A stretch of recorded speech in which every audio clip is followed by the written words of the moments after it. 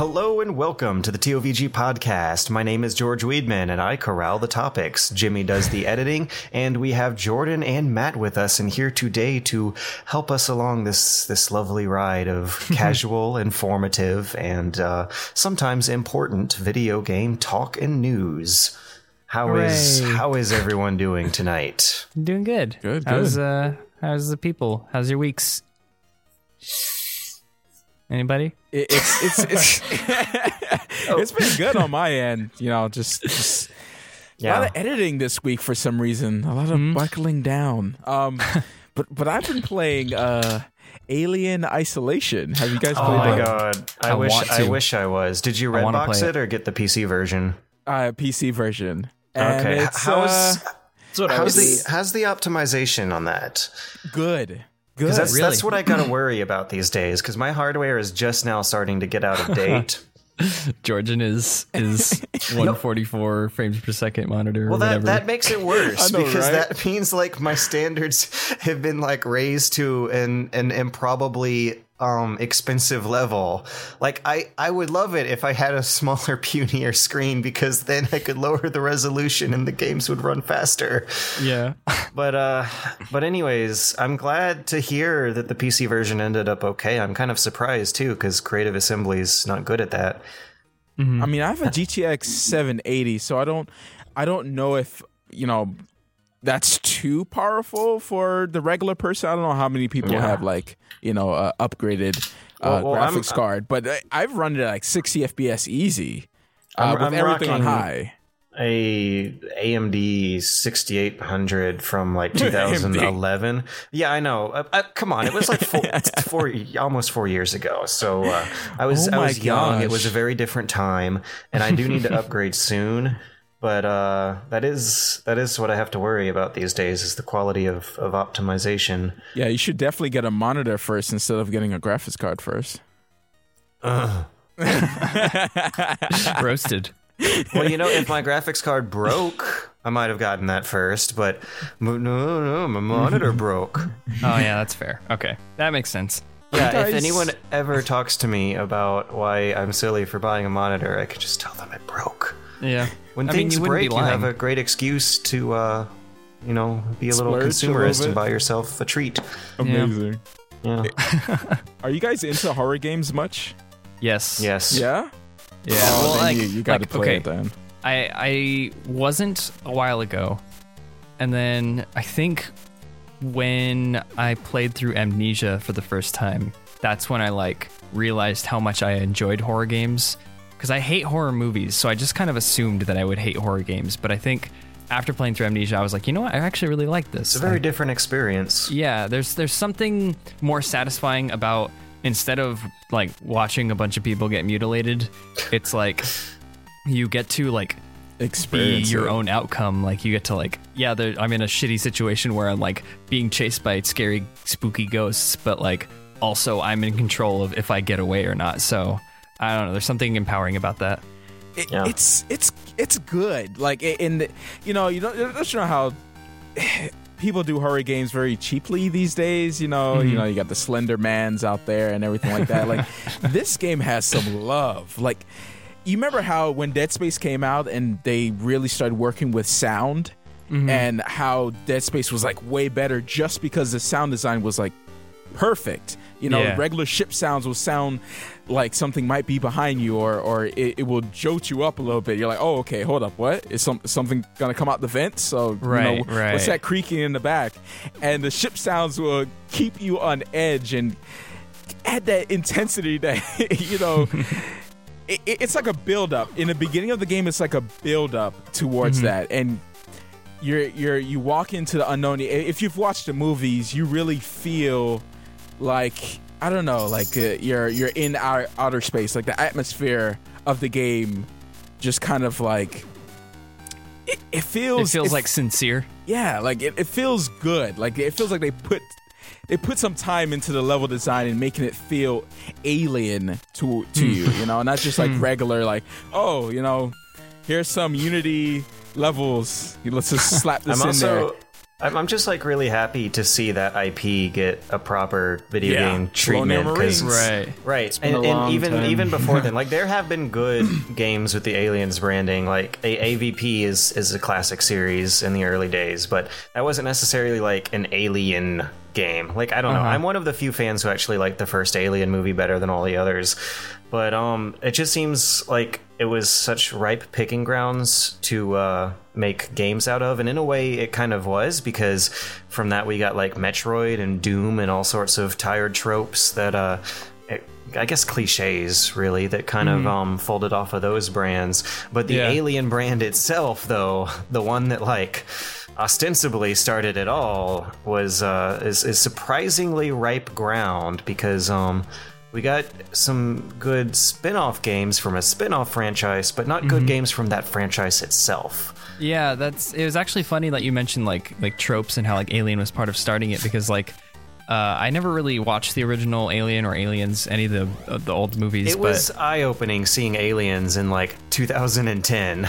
Yeah, like Alex was actually telling me that the idea of the Space Marine, that was like Aliens. Like, it was. Oh, yeah, like, you noticed that. Yeah, if you do watch them nowadays for the first time, you will like notice how everything is just ripped off Aliens for the rest of human history since Aliens. Yeah, like if you say Space Marine now, like you can probably think of like five. You think it's just characters. Kind of endemic to the genre, but no, it's an Aliens ripoff. Yeah, which that's really interesting, and I don't know. I agree with you guys that it's cool to see like a proper treatment given to the franchise. I really want to play it, but I don't know if I'll get around to it. But I really want to. But I don't know. It almost seems like it was made to be a horror game. Almost. Yeah. Like, and there's like, that's what I was hoping for.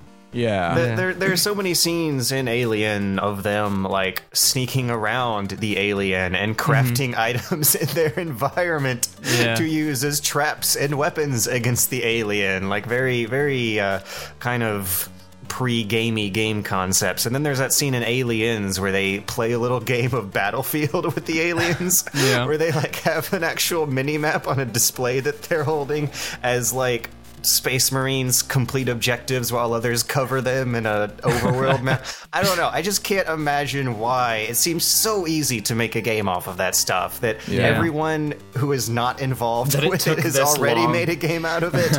But the license itself is not, and that kind of that surprised me. No, I am actually like thunderstruck that it took this long for that to happen, because I mean they are kind of like video gamey, and the original Alien, it kind of like, I don't want to say it was the first sci-fi movie to do this, but it like really strongly blurred the line between science fiction and horror.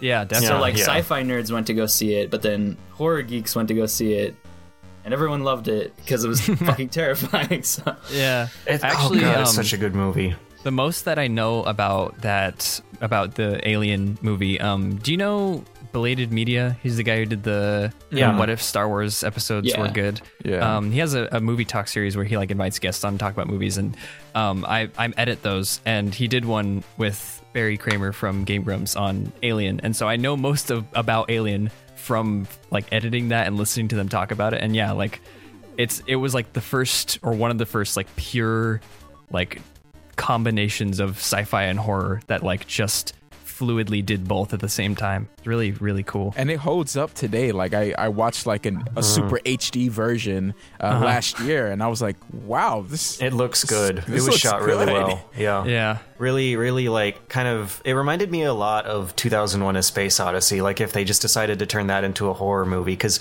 the beginning of it is like really silent. There's a lot of quiet time, a lot of like clean, symmetrical, slow panning shots. Oh yeah, it looks like good still. It's like a good hour and 10 minutes of build-up before you get to the actual horror parts in that movie. Which is like the game, right, Matt? Yeah. Well, it's 15 hours. Well, it took me 17 hours to beat the game. And I don't know, like, you know when you play a horror, you get desensitized a little bit, you know, some things don't scare you. And they do play on that a little bit later on in the game. But it's like, man, this game was pretty long. And I couldn't take it. I couldn't take it anymore. This stupid alien would just... They make the AI for the alien is pretty crazy. Yeah, I heard that it's like kind of ridiculous how smart the alien AI is. It's almost like you're not meant to survive. I don't even know. You barely survive. And I guess that's where the horror comes into play. It's like, man, I barely, got away from that. And, because you can't do anything. If he comes down from the ceiling, you can't do anything but crawl. And hide, because he will see you. He will find you. There's no way. There's no way, because the alien will smell you or something, and it'll like go in your general direction. I'm like, no. Okay, this needs to be a game where you patrol a set scripted area. Don't come over here. That seems to echo a lot of the. Where I see a lot of the mixed reviews coming from is a lot of people who praise the style, the execution, the atmosphere of it, while also saying that the AI kind of ruins the pacing of the game. Mm-hmm. It does. Yeah. It kind of does. And that was one of my things I talked about in the review. I was just like, sometimes the alien is coming up and down the ceiling, and you can't go forward. Because the alien is there. There's no way early on in the game to like make the alien back off, because you could never kill the alien. Right. You could try to distract them with crafted items and stuff like that. But Well, you can never kill the alien. So I mean, so there you go. You can like craft like noisemakers and like throw it in another direction, and the alien will like, oh, what's this? But then like the alien will get smart and be like, where did this thing come from? And I'm like, you're waiting there for so the save points they're save points. There's no auto save, so you could die and go all the way back. I think that's brilliant. The save points are real time too, aren't they? Like you can get killed while saving, right? You're looking around. You can look around while you're saving. It's ridiculous. I'm like, why did they put this in? Is save points not sacred anymore? Okay, it's totally dependent on where they place them as far as the level designer's job go. Yeah. But like the whole concept of it, I feel in all the games I've played through it, which is not a lot. Not a lot of games do that. Just like the only ones I can actually think off the top of my head are the early Resident Evils and like Silent Hill and that Half-Life mod, Cry of Fear. Uh-huh. And I want to play that. It's not bad. Isn't it similar to Fatal Frame? Like there's ghosts, right? Wait, no. Ghosts. I'm thinking of a different game. I did see Cry of Fear. I think you are. Yeah, no, I know the difference. Sorry. No, it's fine. It's just I guess that concept can be really hit or miss depending on level design, but I feel like it just adds such an incredible amount of tension to horror that it like almost maybe should be necessary. To do you mean like unsafe save zones? Or at least more common than it is. Yeah, either unsafe save zones, but also like just there being save zones and not a quick save button. Right. Oh, because quick save buttons do a lot to kill tension. Right, quick save buttons do a lot to like the same way they kind of ruin the whole like Bethesda game experience, where it's like, well, this looks important, gonna quick save in case I do something I don't enjoy. Like.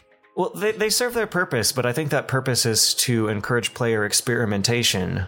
Right. And that's not exactly, I guess, what the ethos of horror is about. Mm-hmm. It's not necessarily about like playing with stuff as it is reacting and avoiding stuff. Yeah, I see what you're saying. It was funny how you were mentioning earlier, though, that the game, like you were saying that the game becomes like a little less scary towards the end, and it becomes like a little more like you're determined to win rather than determined not to die, or like rather than like being afraid of death, you're determined to like get to the end kind of thing.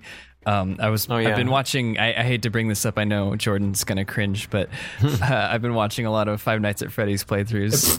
And it's funny how in the fifth night everybody takes on the same attitude, where the first 4 nights are scare fests and the fifth night is always like, I'm no longer scared, I just want to beat the game. The fifth night's infuriating. Yeah, I've been watching. There's like a freaking golden Freddy Fazbear that comes out of a poster on the wall.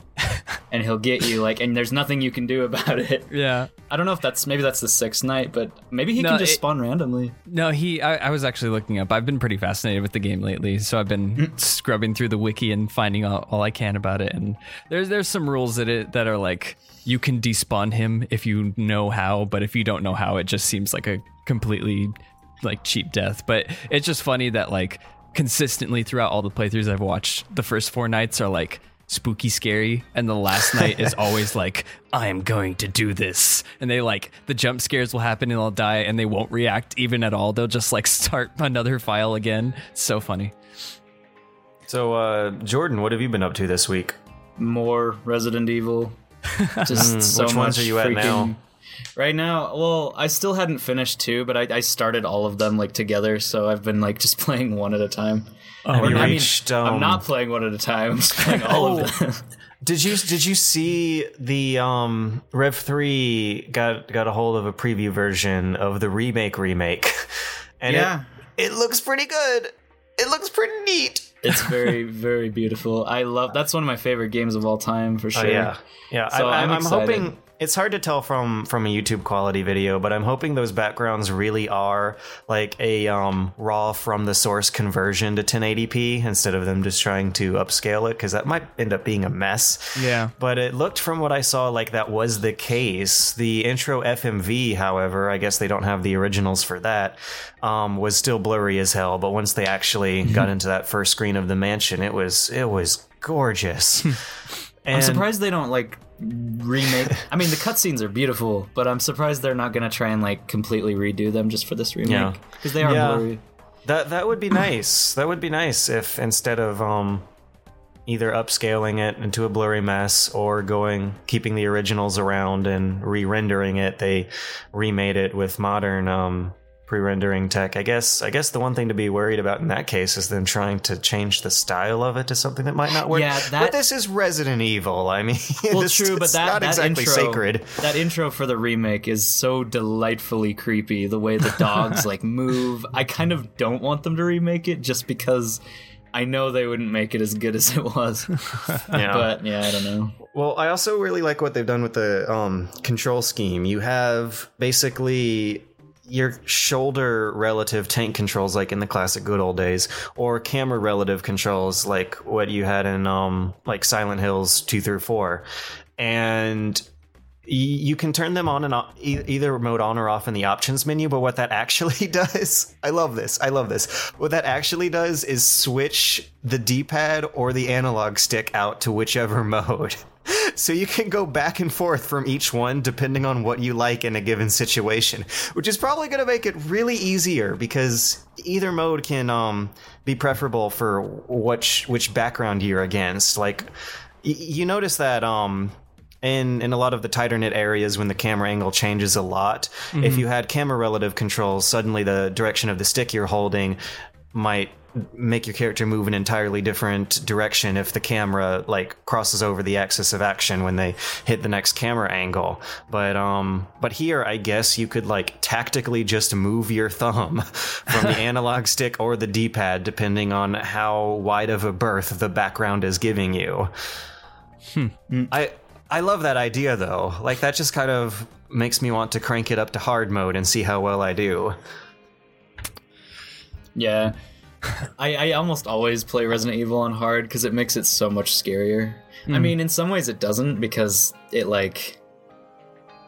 like so many monsters that there's almost like no claustrophobia that normal and easy would give you. But have you gotten to Code Veronica yet? I don't need to play through that for the video I'm working on, but I know I'm very familiar with it. Yeah, that's a good one. That's one of the good ones. I just love it for the voice acting on Alfred Ashford's part. Gotta get off this crazy island. Oh yeah, him too. Little Canadian I love that boy. guy. Oh, jeez. Oh, I love. There's like a scene where Alfred Ashford he's like dressed up as a woman still, and he's like setting up some trap, and then he just goes. It's like the creepiest laugh I've ever heard. I wish they still did that. At number 5, they like tried to make the voice acting serious, even though the story was equally stupid as they've always been. But they lost so much charm. And they tried I feel like for maybe 6 podcasts in a row, we've had some sort of Resident Evil thing that has spurred on a conversation about Resident Evil voice acting. Yeah, because it's like an essential part of the experience. Why would Capcom ruin the thing everyone loved about their games, which is the shitty voice acting? I know, it's just so funny that like it's happened so many times from different like sources that have led into that part of the conversation. It's so funny. Yeah. I feel like I know so much about Resident Evil voice acting without having ever played any of them. It's fun. It's fun voice acting. Saying that. I need to. I'll get and play 4 eventually.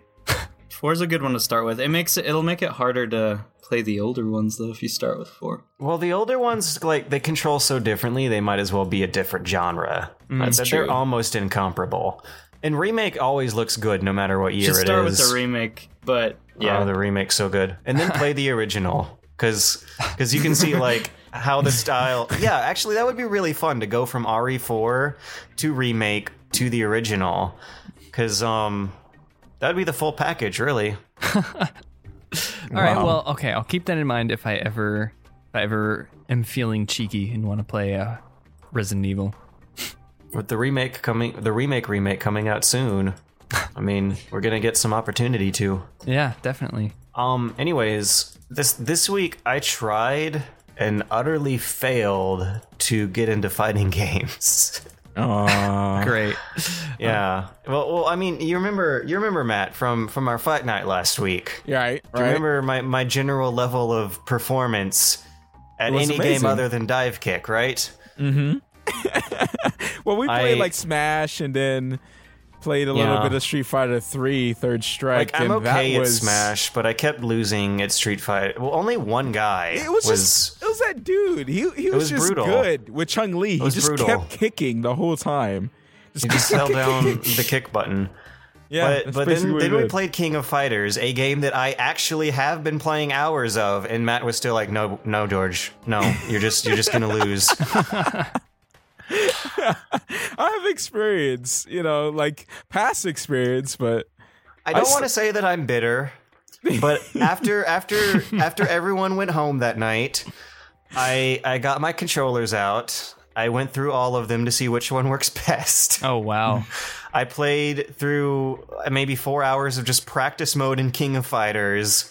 I downloaded a bunch of MAME emulators and ROMs and went through all the critical Street Fighters, a couple old King of Fighters, and the JoJo game. Ooh. And performed horribly at every one of them. Well, to be fair, I don't think it's a smart idea to be jumping between several different fighting games. Well, because even between Street Fighters, just between like within that franchise, playing different Street Fighters is like playing completely different games. And then you have to pick a different character and find one you like, which is like playing a different game within the game. Right. Unless you like play Ryu in every Street Fighter, but like chances are you don't play Ryu. I just don't know what to do. Like the pixel art in these games is so good, but I am so bad.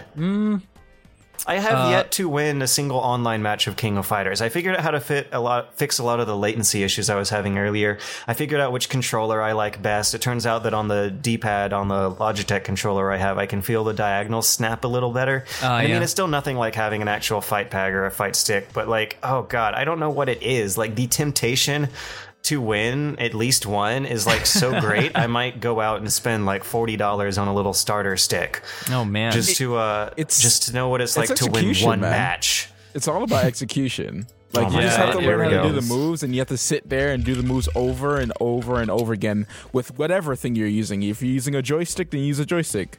If you're using a controller, then use a controller. But you have to just keep doing it over and over and over again until you get it.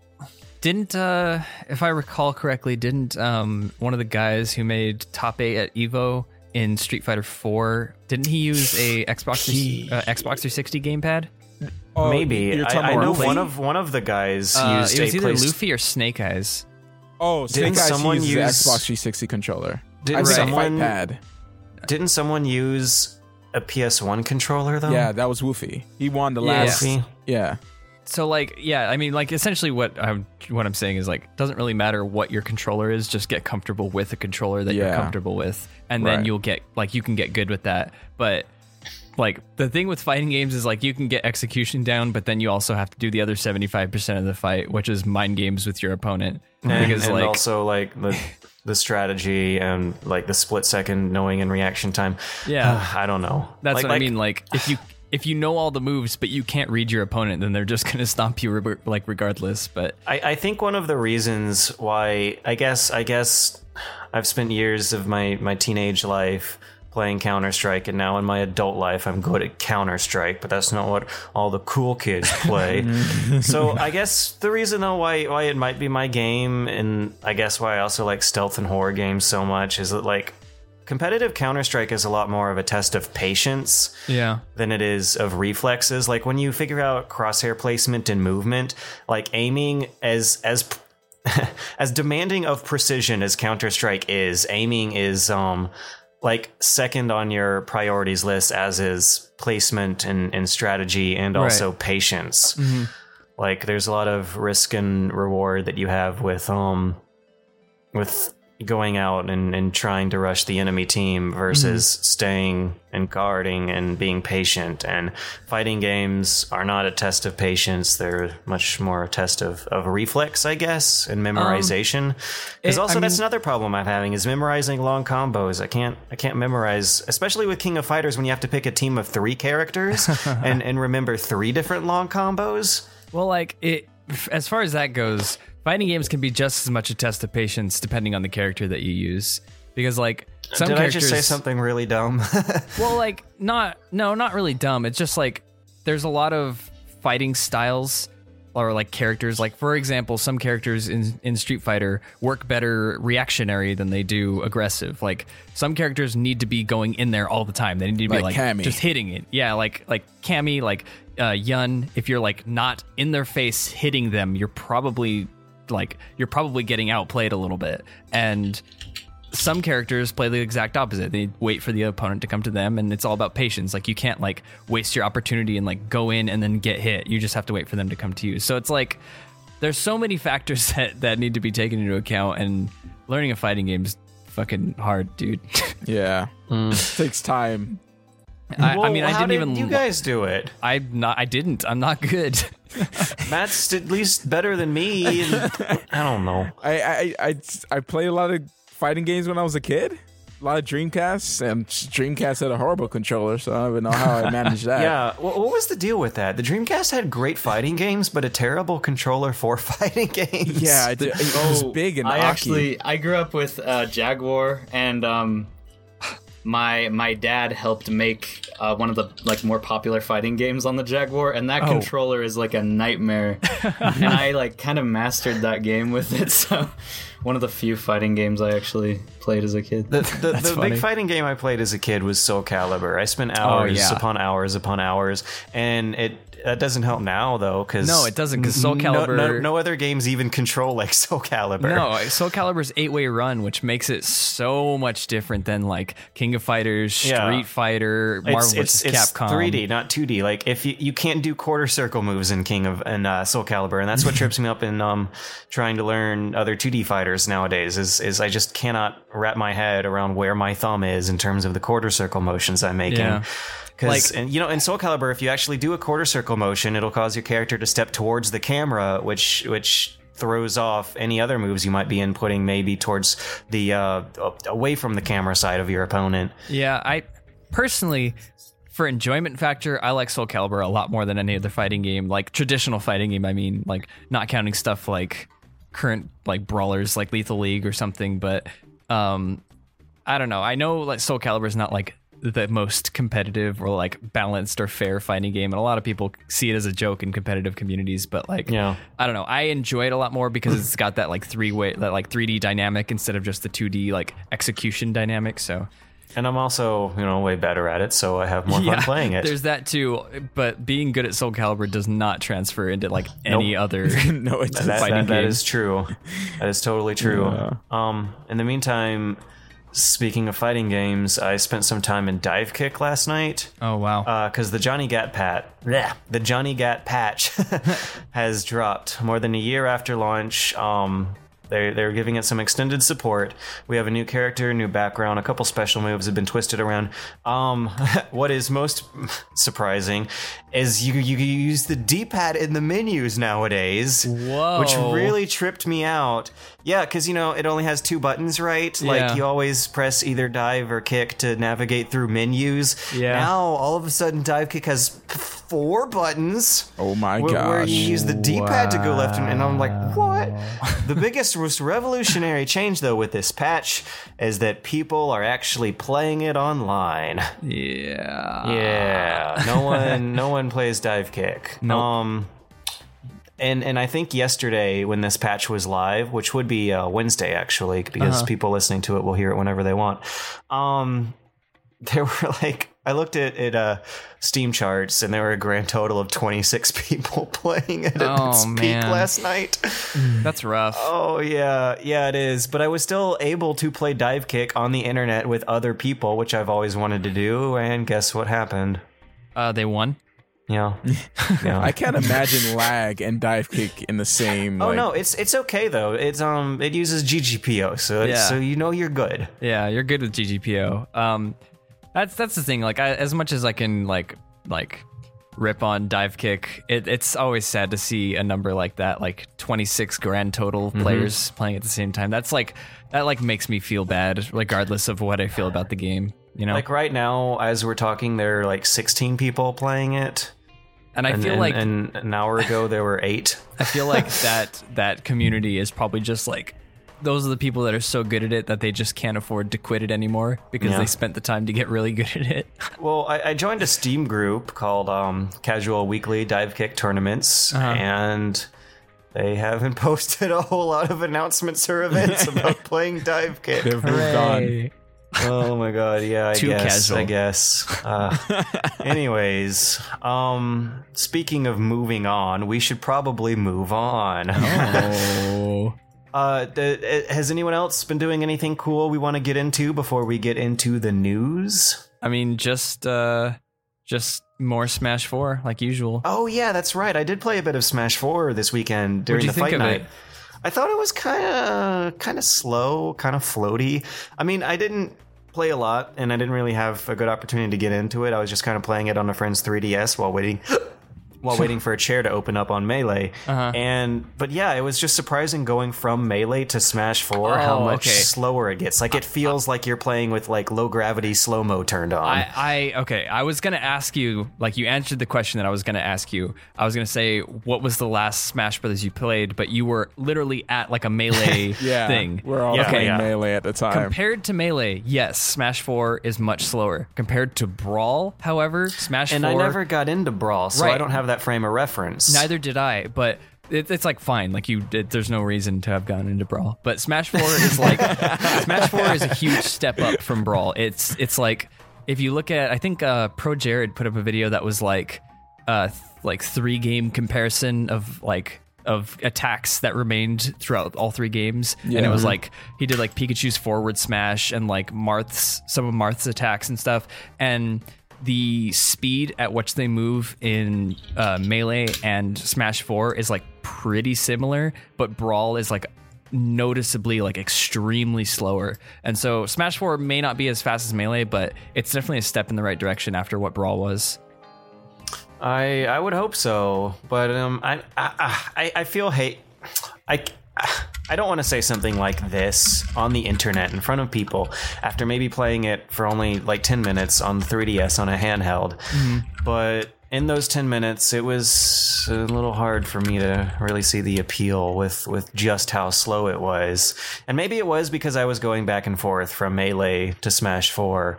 But it was so much more satisfying playing Melee. Yeah, it's satisfying for different reasons, in my opinion. After playing Smash 4 extensively, and I played Melee a lot, Melee is a much more tech-heavy game, where I guess there's a higher skill ceiling, but I mean, also Melee's been out for 15 years, and the tech changes literally every year. Like, so I can see Smash 4 becoming a very tech-heavy game as the years progress. I hope so, but I mean, that night Melee just felt so much more quicker and snappier, and you can cancel out of everything if you know what you're doing. And everyone falls faster and jumps higher. Well, especially Captain Falcon. In Smash 4, you had more hang time, but your jump height might have been lower. I mean, I don't know the technicalities because I barely played it, but that was just my first of the first impressions. Yeah, I guess it also depends on who you were playing too. It was just NPCs. I mean, basically what I did was just see what the new characters were like. I tried out the villager for a while. I tried out the Wii Fit trainer for a while, and the other character I played was just Link. Okay. There are less floaty characters than all of them. If you're playing the staples from Melee. Wii Fit Trainer was floaty as hell. Yeah, but she's a floaty character. If you look at Samus, she's been floaty in every game because she has that low gravity kind of jump to her. Yeah, that she makes is kind of floaty. Yeah, so I don't know. I would say reserve your judgments until you get some real time to play it extensively. But I don't know. It's definitely not Melee. I will give you that. It's not nearly as fast. Okay. So yeah, I guess it would be a good time now to segue into news. Come on, George. That was weak. Damn it! We talked over each other. You can't segue into. You can't say we're segueing into news and then cut to a commercial. That's just cruel. I'm kidding. We're going to fix this. Going to a commercial now. How are we going? What are we gonna do? It's fixed. We're going to commercial. Okay. Bye, everybody. I'm not going to tell you again, put the suit on. I'm not going to listen again because I'm not going to wear it. Look, it's going to stretch. Put the suit on. Are these legal? Can I use these? Clear a path. Coming through. Cannonball. Knock it off. Snake! Stay away from this area. I'll fight it off. I liked you better with a mustache. He's training for his biggest adventure yet. Oh yeah, he's ready. Coach, there's some shrinkage. PlayStation. Hey, plumber boy, mustache man, your worst nightmare has arrived. Pack up your stuff. I got a little surprise for you here. Check it out. What do you think about that? We got real-time, 3D, lush organic environments. How's that make you feel, buddy? Feel a little like your days are numbered? I'm going to have to ask you to leave. You're hurting my elbow. Is that Italian? No, Bandicoot. It's an Australian name.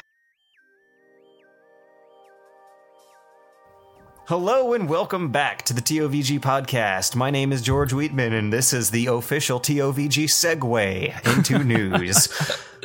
The official hey guys, TOVG. We did a lot of talking about Resident Evil just then, but you know what we didn't talk about? Are the movies everyone loves. Yeah, Resident Evil, the celebrated horror movie franchise. Are they considered horror? I know, right? I think horror action, I guess. Like horror themed action. I don't know. Have you guys watched any of the movies? Yeah, I've watched one. Yeah, they're all action. I've watched 1 and 3. I didn't watch 2. I feel dumb calling it a horror movie. I watched the third one, the one with I believe was it 2? Which one had Nemesis in it? That was the third one. That's the second one. Okay. Oh, is the second one? Yeah, you're thinking the game. They're like a bazillion Resident Evil movies, but the most memorable are the first two because the first two is Resident Evil 3. It was stupid. Okay, and the third movie was the one where there's the scene where there's all the fire and crows. That's all I remember from it. Is that the one with that the freaking scene? Post-apocalypse theme? I don't know. In this She's one, I am Mila Jovovich and I am God. And in this one, Milo Jovovich, she has a lover who turns into Nemesis, and then they make out in the end of the movie, and then someone blows him up with a rocket launcher. As Nemesis, they made. God, it was weird. It was no, he does. 3 was the one where it ends with Mila Jovovich going into a room that is a bunch of tanks of clones of her, and then I was like, oh, okay, and then it ended, and I was like, all right. So that means that they have cloned the main character of this franchise forever so that they can clone this franchise forever. Yeah. I guess what we're trying to get here is that the Resident Evil movie franchise is a very, very different beast from the game franchise. Mm-hmm. It has its own continuity, its own characters, and its own style. And the weirdest, they're not exactly great movies. I guess they're fun if you're like drunk. But the weirdest thing about them is when you see costumes from the video games pop up in these movies. Because while they look great in like low poly 3D video games, they don't look like fashionable outfits on an actual human being. But anyways, I haven't even the actual news topic is that they are making a TV show based off the movie continuity. Great. I guess. German production house Constantine, who also had a hand in making those movies, is going to be producing a TV show after the next movie drops. Oh, there's which I think is one. going to be number 5 or 6, is it at this point? Is it going to be on its own? I don't know. I guess. What? No. What do you mean? What do you mean? Is it going to be connected to the... Like, don't you know how the games are different from the movies? Is the TV show going to be different from the movies and the games? No, the TV show is going to be following the movie continuity, I believe. Oh. Yeah, which means it's going to be almost as bad a clusterfuck as the game continuity. This sounds, on the surface level, it sounds like yet another, like, cashing in. It's not exactly unsurprising, but it's not like, exactly... It's like they already see the success of Agents of S.H.I.E.L.D., which is the TV, like... continuation from the Marvel universe of the Avengers movie.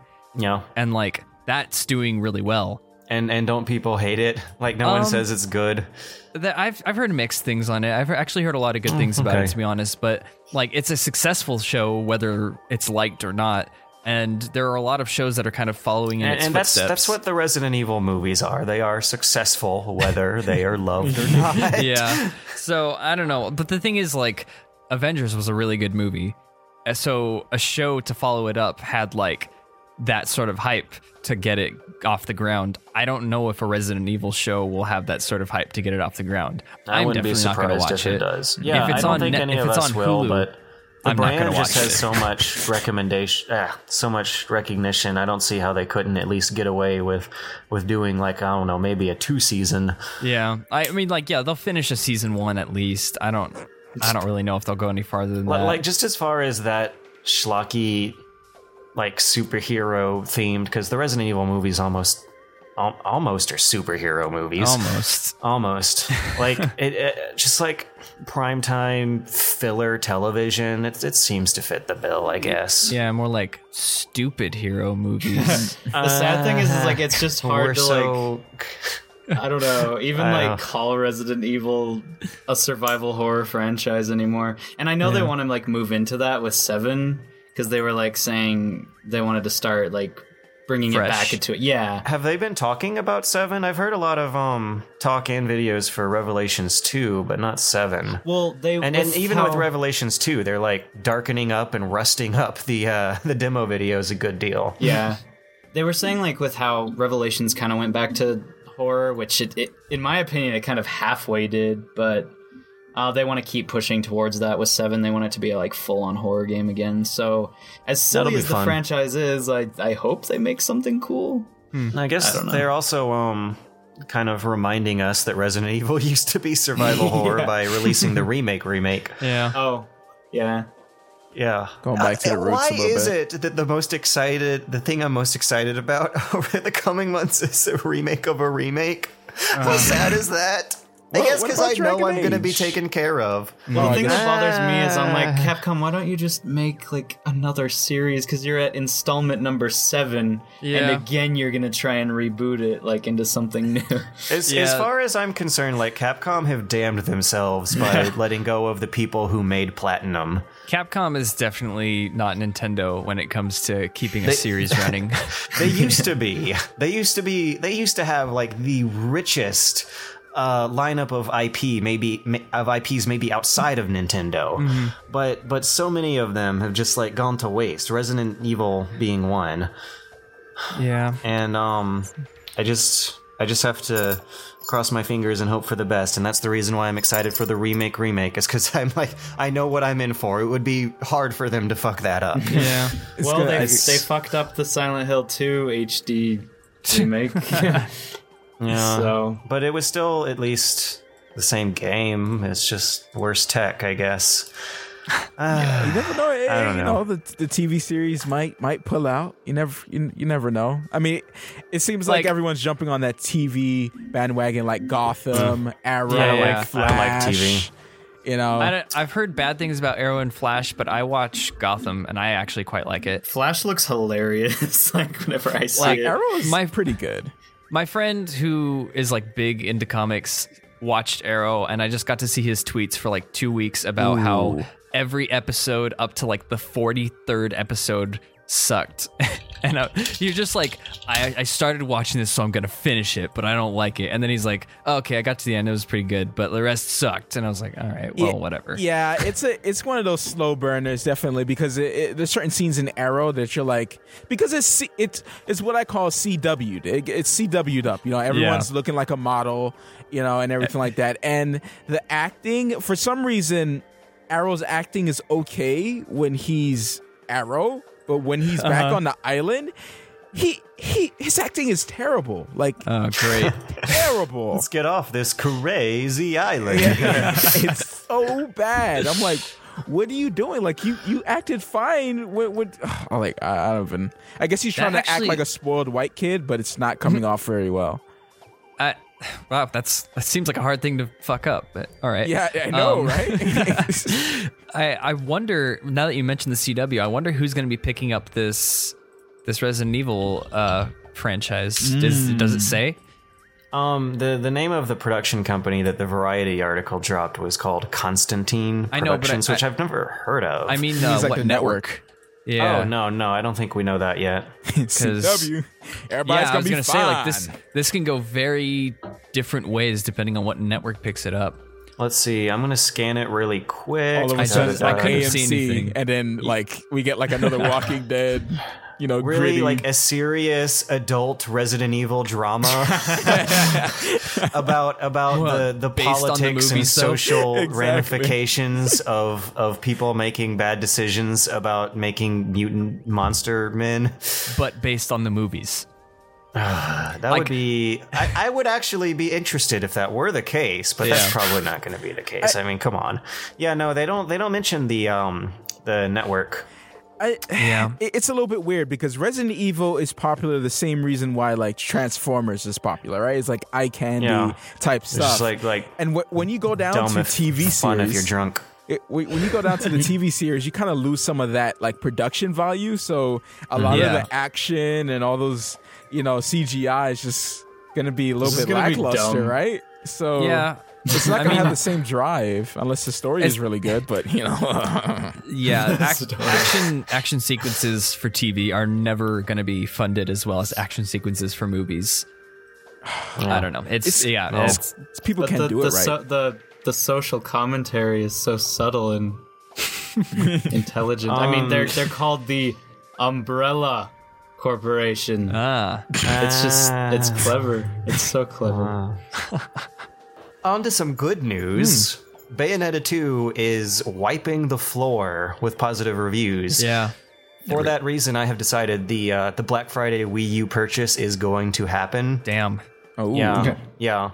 And no, it's totally going to happen. I'm going to get one of those $200 furbished Wii U's from Nintendo, maybe a bundle if it ends up getting cheaper, because I got to play this game now. Like, I think I've talked a lot about Bayonetta before and how it's one of my favorite games of the previous generation, and I'm like super duper happy that the second one. Are you going to buy it online, or are you going to go out and get trampled by the humans? Definitely online.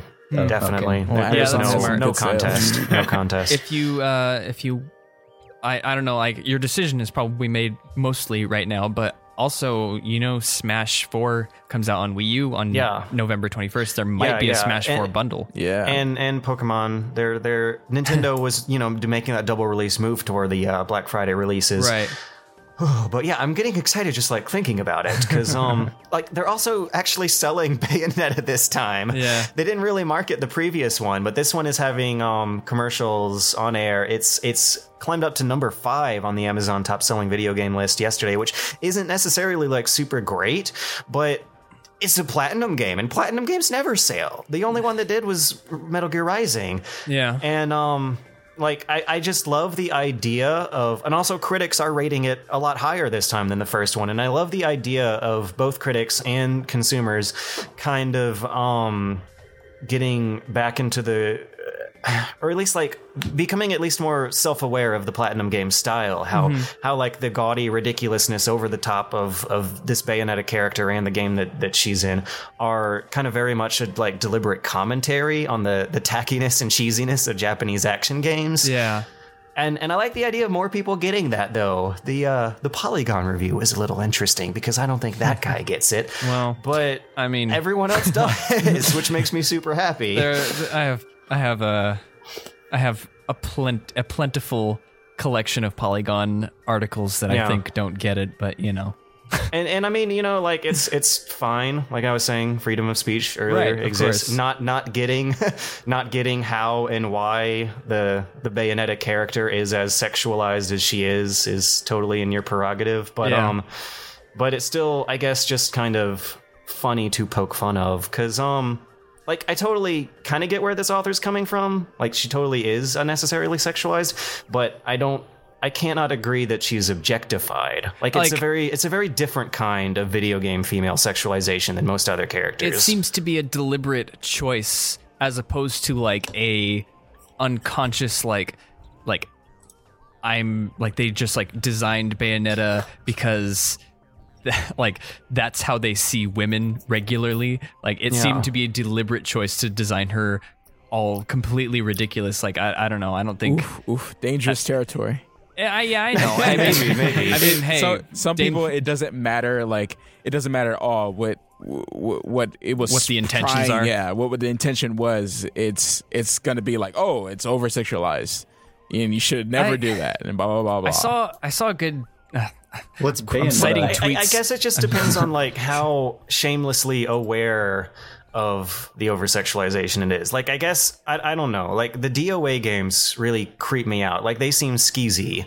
But for some reason, Bayonetta doesn't. And it's very hard to put a finger on why. And also probably varies a lot per person.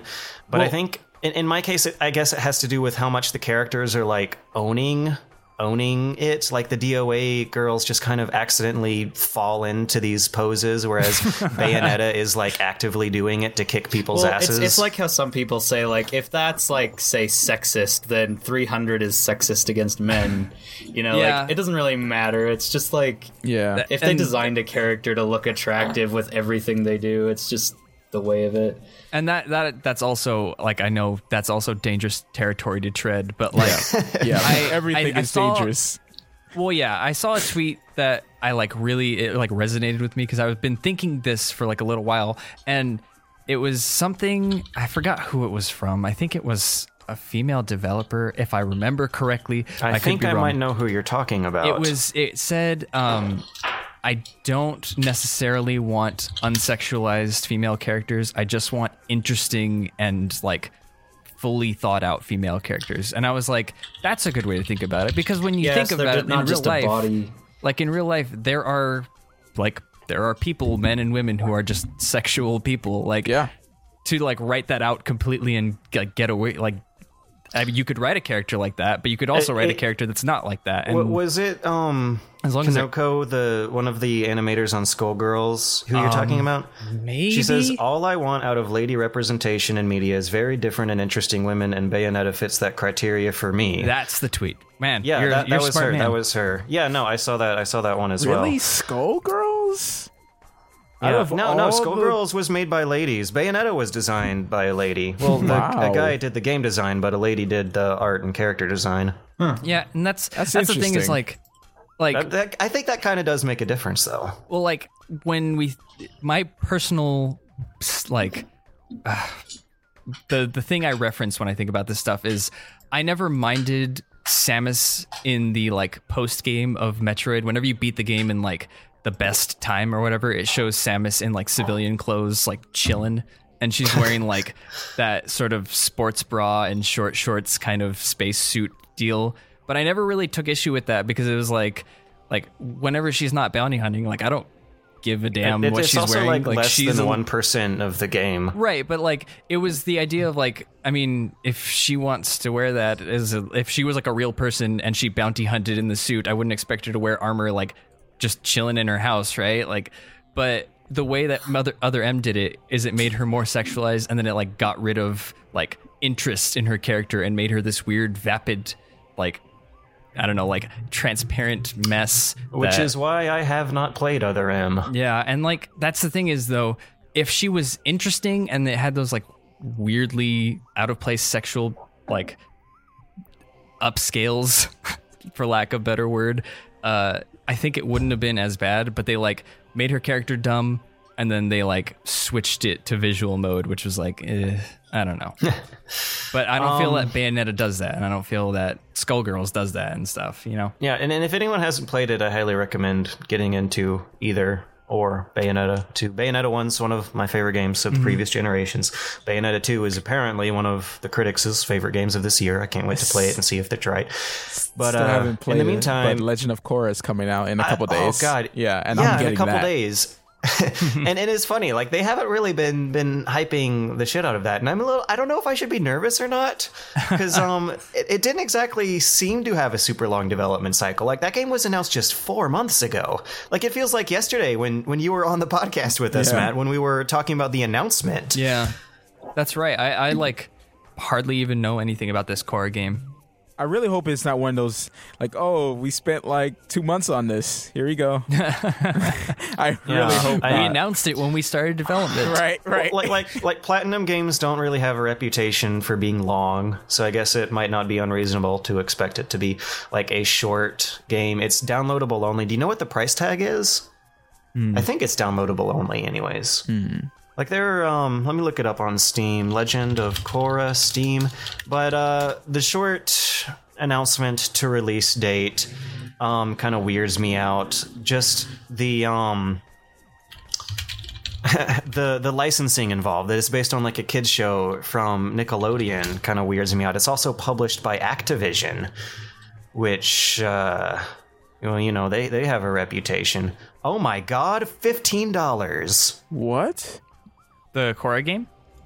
On GameStop right now, they are offering a download for it for $15, $14.99. Available on 10/21/2014, 9 a.m. Wow, okay. Wow. Okay, it's a budget game based off a children's TV show license that is enjoyable by people of all ages, published by Activision, announced and released in a very short time span. Oh, no, George. Why did you have to look up stuff? No. No, you should be like, yay, it's only $15. No, I don't care about that. Oh, man. But no, it's like, probably going to be really short. No, it's fine. If it is really short, it's going to be... That's at least going to be the concession that Platinum will make. Platinum has yet to make a bad game.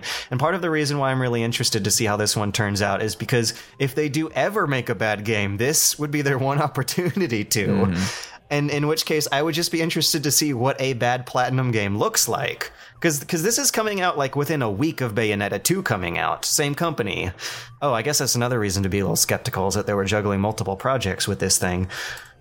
No, it's gonna be good. It's gonna be good. I'm gonna play it. I'm gonna enjoy it. I'm gonna review it, and I'm gonna give it 10 out of 10. After you do, you should come over and we should play through Bayonetta together, because then I'll get you into Platinum games, because Platinum games are bloody brilliant. I definitely got to try it out. They're like an affectionate homage and satire all at the same time of things that make old school dumb video games wonderfully exciting and also hilariously cheesy and dumb. Well, I guess I'm glad that I'm not a Korra fan, so I don't have to worry. I'm a Platinum fan, and I'm still a little worried. I'm more of an Avatar Last Airbender fan, like hardcore, one of my favorite series of all time. Legend of Korra, it's good, and it got season 3 was really good compared to the last 2 seasons. So it's like going through season 1 and 2. I don't know if I recommend it as much. It's like a chick flick for like, not chick flick, but like a teeny bopper. Oh, who do I love? And they CW'd it up. Yeah. Like it's just like and then the end of season 3, they did something just genius. What character progression? They did character progression, and it's amazing. And that's all I'm gonna say. All right. Well, if it makes you feel any bit reassured, that $15 I said was a price on GameStop. Steam does not have their price tag up for it yet. I can't really find a reliable one elsewhere. So it may, in fact, not be a super cheapo budget throwaway shovelware game. But still, I'm going to play it. I'm going to buy it. I'm going to, it's you said it's downloadable, right? So there's no box. Yeah. I don't think there'll be a box. Yeah, I'll just download it on the Xbox. We actually had some really active topics on the forums this week. Yeah, we did. Yeah. People are chit-chatting. We have a Q&A thread, and I thought it would be fun to go through some of those right now. We're a little short on time, so we're going to have to breeze through them, but still, let's do it. KPO's asked, do you guys have any favorite endings to a video game? Mine, I would definitely say my favorite ending was the first time I beat Braid, and also the first time I beat Antechamber was a really, really powerful ending. What made it powerful? Because I remember that ending, and it was abstract as hell for me. I didn't know what the hell was going on. I think it was just... I think it's the way that they played with visuals and color representation in that game. And because like you progress from blue to green to yellow to red as far as your like block gun goes in Antechamber, and then the final thing you do is absorb the black matter and your gun turns black, and like you absorb the world. And it was, I don't know, it was really, really interesting because the whole game was like too abstract to have like much of a clear and defined meaning. It was just like a lot of like concepts, but that last one kind of like wrapped it all with like this is the definitive end of the game. And I don't know, I thought it felt really satisfying, I suppose. Yeah. How about you, Jordan? Strangely, the first thing that comes to mind is this really obscure indie game called Primordia. But this is actually something people should check out. That's news to me. Yeah, I think people should take a look at it, though, because the ending, there's actually like multiple endings. Mm-hmm. It's kind of like Beneath a Steel Sky, if any of you have ever played that. I have also heard of that. I have not played it. I have played a bit of it. Point and click, old school adventure, right? Yeah, it's a pretty old one. It's kind of like that, but yeah, there's multiple endings, and a lot of them are very, very depressing. Like there was one that almost brought me to tears. But it's a cool game, like really cool art, great voice acting actually, which is rare for a 2-dimensional game. Mm-hmm. Yeah, it's a great point and click. But I don't want to ruin what happens at the end, so it almost made me cry. It's called Primordia. Primordia. Okay, yeah. Cool. What about you, Matt? Mass Effect 3. Oh, really? I'm joking. Shots fired. So joking. Yeah. I was like, oh shit. Gonna get on Twitter. Gonna turn on caps lock. I wanted to give you the benefit of the doubt, but all right. All right. I have a few favorites, but I think one that really, one of my favorites is The Walking Dead season 1. I mean, okay. I was crying. Me, like, my wife was like right next to me, and I was like trying to turn my head a little bit. I was like, I couldn't even hold it, like, because we played all through the whole thing in like 1 or 2 sittings, and so we remembered everything from the last episodes and everything. So it was just really powerful for me. I've never had a game like that made me cry, like legitimately just cry. I'm like, wow. Not like sobbing, but like, tears, manly tears running down my cheeks. Manly. I want to say I have 3 of them. The first one's Ocarina of Time, maybe like a relic of my childhood, but something extremely satisfying about the way that one ends, and kind of like an explosive, very uncharacteristically gory moment of violence. And Metal Gear Solid 3 and Red Dead are the 2 others. And I guess that recurring thing I'm noticing is that I'm a big fan of endings where the heroes just get like the shit beat out of them. Oh yeah. Like there's something really, really, I guess, kind of rewarding and cathartic and satisfying about like that moment in the 3-arc story where the hero's hitting rock bottom happening at the same time as the ending. Yeah. Like and also any of the Walking Dead endings as well. I just finished playing through season 2. I loved the endings in those, and that's also a case where that happens. Like some very, very devastating character developments happening within minutes of the game itself ending. Those always kind of resonate with me. Yeah, now that you mention it, to like further the same idea from Ocarina of Time, I really enjoyed how visceral the ending of Wind Waker was. I don't know if you ever finished that one. Because that game is very non-gory, and the like it ends in the same manner as Ocarina of Time, but the gore moment is so much more like it's very, very like, oh wow, yes, that is definitely my sword in his face. And also, Ganon has like a sympathetic villain moment. Yeah, he does. Shortly before. Where he's like, all I wanted to do was see my land return. Yeah, it's really, I don't know. I remember the first time I beat that, and like I did the cinematic kill and landed sword through his skull, and it just like showed him for a long time, and I was like, oh my god, like that's like crazy. And unlike Ocarina of Time, which like actually has liquid blood splatter particles for just a few frames, but they're there.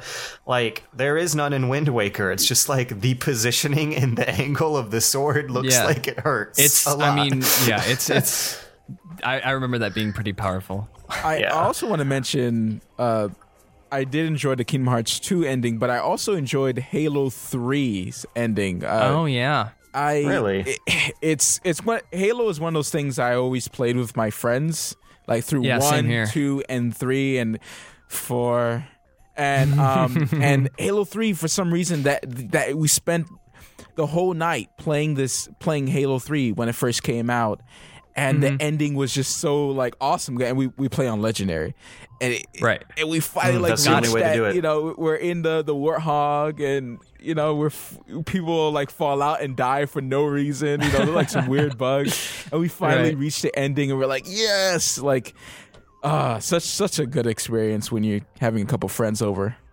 Yeah, I remember the ending of Halo 1 on Legendary the first time I beat that with my buddies. That was also very like, just like, we did it. It was like a good like, yes. Yeah.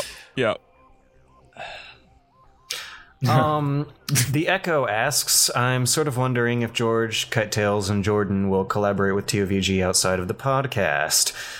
Jimmy and Satch both show up as either part of the production on an on-screen role between different TOVG series with relative frequencies, but the rest of us don't. I guess, I don't know, like, me and Jimmy might have a lot to talk about that, but it has a lot to do with, like, affiliations and geography. Yeah, I mean, like Jimmy, this is your job, right? Right, like I'm at the TOVG office right now recording and this. There is a TOVG office. Yeah, and there like isn't a Bunny Hop office, and I'm in Atlanta, and you guys are in the LA area, so there's like 3,000 miles and $400 a plane ticket between us. Yeah, and like just like the question said, me and Satch show up as either part of the production or an on-screen role. And more so, that is me with an on-screen role and Satch with production, because, I mean, he's a professional graphic designer for a living, despite the fact that he lives in New York, which is the farthest place in the U.S. away from L.A. I know someone's going to be like, but Maine. Shut up. Maine doesn't exist. No one lives in Maine. Maine's stupid. If you're in Maine, why? I'm sorry. Okay, no, I apologize. Sorry, I just Maine wanted people. to be funny. Yeah, that's all. I just wanted to. I just wanted to be funny at your expense. No, Okay, I'm not against like no big deal. collaborating. No big deal. I just it's been a while since I've actually gotten a big project done myself, so it all Right. depends on the timing and. Yeah, I mean, like, I know me and Jordan have talked about doing a video crossover together before, and like, I'd be open. Or I've talked about it with Kite Tales as well. Pretty much the only person I haven't talked about it with is George, but we do the podcast pretty much every week, and I would of course be like, this counts, right? And I would be down to I do love a this crossover podcast with that George. we do. If It's you super wanted to. duper fun. Yeah, and like, I don't know. It's mostly a scheduling thing because like. I guess like George has his weekly videos that he does, for his own channel. Yeah, and like on it's top just like, of a day job, which is like completely unrelated to any of this, right? Which and, is very different from Jimmy's situation. Yeah, and like even me and actually me, Satchel, Jordan, and Kite Tales all have like an erratic sort of uploading schedule where most of the time we just kind of like want to finish the projects that we're working on. But yeah, I don't know. Next question is... Yeah. Oh, so what were you saying? Nothing. You wanted to look something? Okay. No, I was just saying that Maine is really stupid. No, I'm kidding. But you're not wrong. Anyways, GTTTTT asks, what is a game you never had when you were a kid, but now have and love? Anybody want to take this one? I know what mine is. Does anyone else know what theirs is? No. I spent a good year trying to get a hold of Resident Evil 4 when I was a kid, the GameCube version, because my mom didn't let me play M-rated games. That didn't really stop me though. Right, of course. But about a year after launch, I finally got a hold of it and I was like super young at the time. I think I was like 15, and after I got my first day job, I was able to walk with my feet to a GameStop several miles away and pick up this game and come back home with it, and it ended up becoming one of my favorite games of all time. Damn. Yeah. And I mean, granted, that still happened during my childhood, but I just remember like the longest and most rewarding quest to get something that was supposed to be out of my reach was Resident Evil 4. And I don't know if that ended up making it feel better for me, but it might have contributed to it. But it was just so satisfying to like finally have it. I guess another example that was completely out of mine or anyone else's control would be Metal Gear 2, right? Which I played like last year and absolutely loved. It came out in 1990, either 1 or 2, I believe. Just to be clear, this is not Metal Gear Solid 2. Not this Metal is Gear just Solid Metal Gear 2. 2. Right. It's an absolutely excellent 16-bit era game that should be right up there with like Final Fantasy VI or something. Wow. Oh my God. It is amazing. And no one has played it because it didn't have a proper stateside release until it came bundled with Metal Gear Solid 3 in 2006. And by then, no one really like knew about it. Like it wasn't a standalone release. People still don't really know about it. And until they market a downloadable only version of it, I don't think people really will. But that game is just absolutely amazing. Like it's wonderful when you play something really, really old that still impresses you the first time when it's way past its era. That's how you know it's good. And Metal Gear 2 is like good stuff. Speaking of that, like on that note, I think I did think of one that I did not play in the time of its release, but got more recently, which is, I think about 2 years ago, I picked up and played a Super Nintendo copy of Super Metroid for the first time. And that game is fantastic. It's like, because I played Zero Mission and Fusion as like my first Metroid experience. And Super Metroid was like what those were, but it felt like so much like more raw, I suppose. I do remember like one specific puzzle of using a power bomb on a glass tube I could not figure it out for about 5 hours, but the rest of the game was just really solid. I remember that glass tube. It's funny because that glass tube was the worst. It's funny because they give you like the level design is solid. There's a room right next to it that is a broken glass tube. And then I never noticed that. I had to look it up. I know, I did too. And the funniest thing, there were no clues. The funniest thing was when I was stuck, I literally like Google image searched Super Metroid stuck, and I found a picture of the exact of map. That tube, that fucking tube. It wasn't the tube. It was my map, my overworld map with the exact amount explored that I had. And it was like, this person is exactly where I'm at, and they don't know where to go either. It was so funny. Oh my God. But aside from that, I really loved Super Metroid. That's a game that I'm gonna like I will be playing several times over the next few years, just like picking it up and playing it. Mm-hmm. How about you guys? Oof. I don't know. You, Jordan? It's hard because we've like played everything by now, probably. Right. Yeah. No. I mean, not literally. The only thing I can remember was when I was a kid, I really, for some insane reason, wanted Kirby 64. Like, I like that so game. badly. I don't know why I wanted it so bad, and I never got it. I didn't get to play it until I was like, I don't know, 19. Oh wow. That was like when I finally got my. I think I ended up emulating it or something. But did it live up? And now, to all your expectations? Love it. It's a great Kirby game. Yeah, a lot of people hate it. I really like Kirby 64. It's one of the few Kirby games, along with like Dreamland 3, where if you want like a real challenge, there's a whole other ending you can open up if you get like say all the crystal shards. And so the game, that's what I need to do, really hard too. That's right. Even as like simplistic and easy as Kirby games are, like I found that one just kind of crossing the line. Which one? Kirby 64. Oh, as you mean in simplicity? Yeah. I think I feel like Kirby is Sakurai's like playground to like do whatever he wants and like which is totally okay. Right. Like I feel like he makes those games to just be pleasant and like happy, and there's some challenge in some Kirby games. They're not all of them have it, but there are a few that have like some ridiculously hard little like things you can find if you really dig deep, and like for like Jordan said, completing Dreamland 3, like that's hard. if you're not using a guide, it can get pretty hard. But yeah. So Matt, are you sure? I mean, there's nothing from your childhood. I wanted Bomberman. That you got sweet revenge on. on. Bomberman. Okay. And then I played a lot of Bomberman later on in high school. But I mean, I enjoyed it a whole lot. I mean, hours and hours of fun. But I don't know if I love it.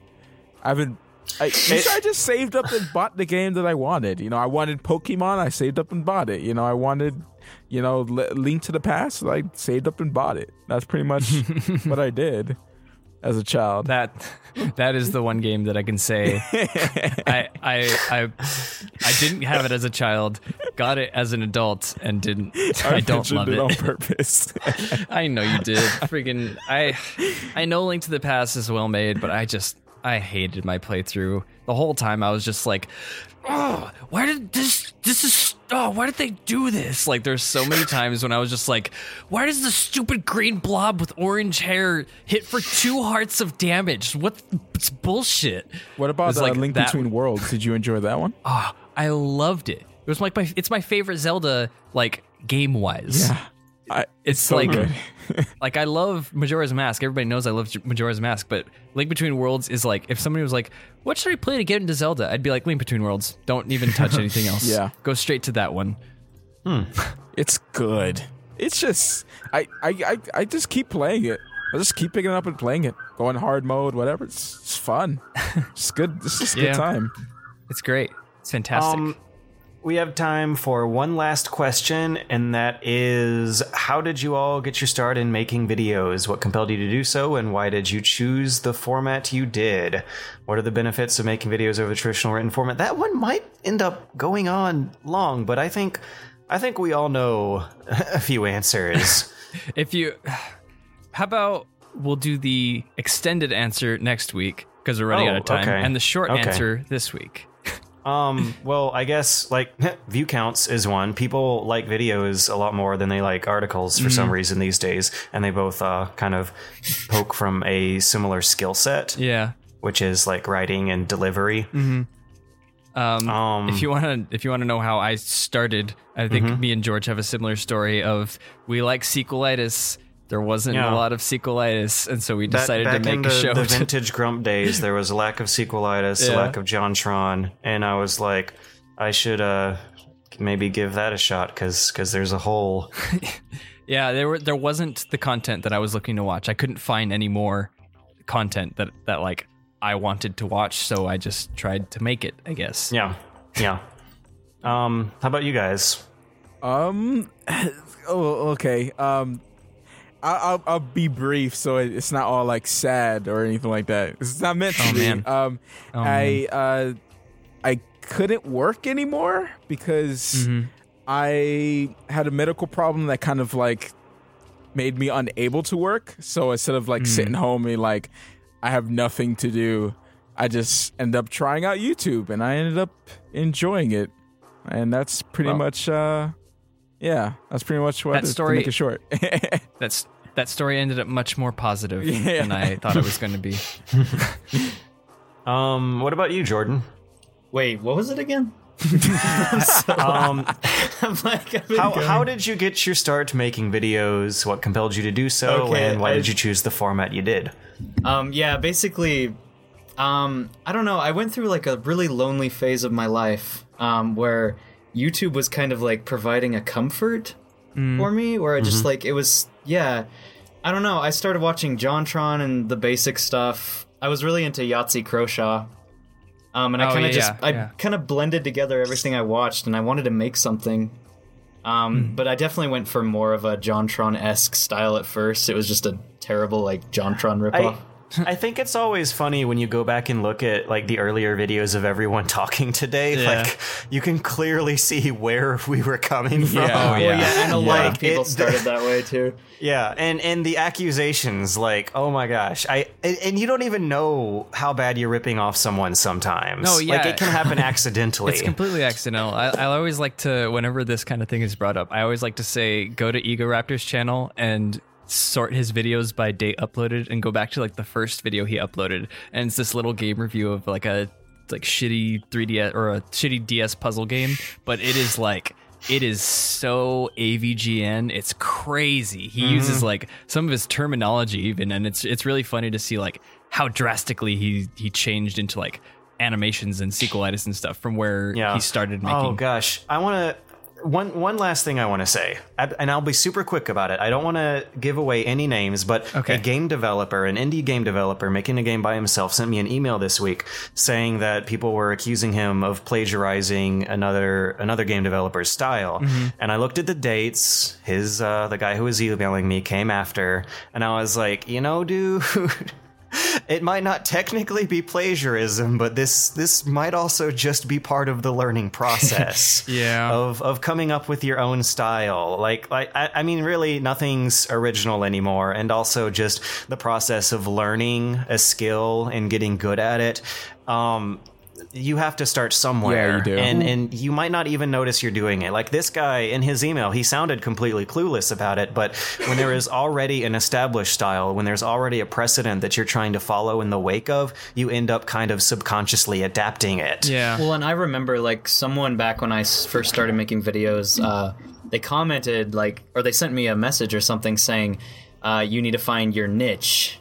And so I never thought I would. I was always like, well, I don't know what I would do. And then, like, you find something, like, I hate to even say it, but, like, becoming, like, the horror guy kind of, it gives you, like, a theme. If you find something that people can just call you the something guy. Yeah. And it helps develop your style, too. I don't know. Yeah. I mean, definitely. You definitely gotta just go and do it. Like, you can't just like, I mean, I don't. You'll learn by doing. I mean, like one of my first, because I started like with a bunch of MMOs, and I started to do Guild Wars 2 at first, and then I now I do like reviews weekly, and the first review I did, like I was so pumped on, of course, JonTron and the Completionist and all these reviewers that I always watch just for the sake of entertainment, not necessarily what the game that they're playing. And I always enjoyed the jokes. And that's what I just love doing jokes all the time. So when I made that first one with Outlast, I was like, and I look back on it now, I'm like, hold up, like, why did I put a Completionist section? Like, it was like, why did I do that? Like, why? Like, oh my gosh, that's so bad. It's like one of those things where it's just like, yeah. And then I eventually found what I enjoy most of the process of me reviewing the game. Like, I just want to make jokes and talk about the pros and cons, and that's what I want to do.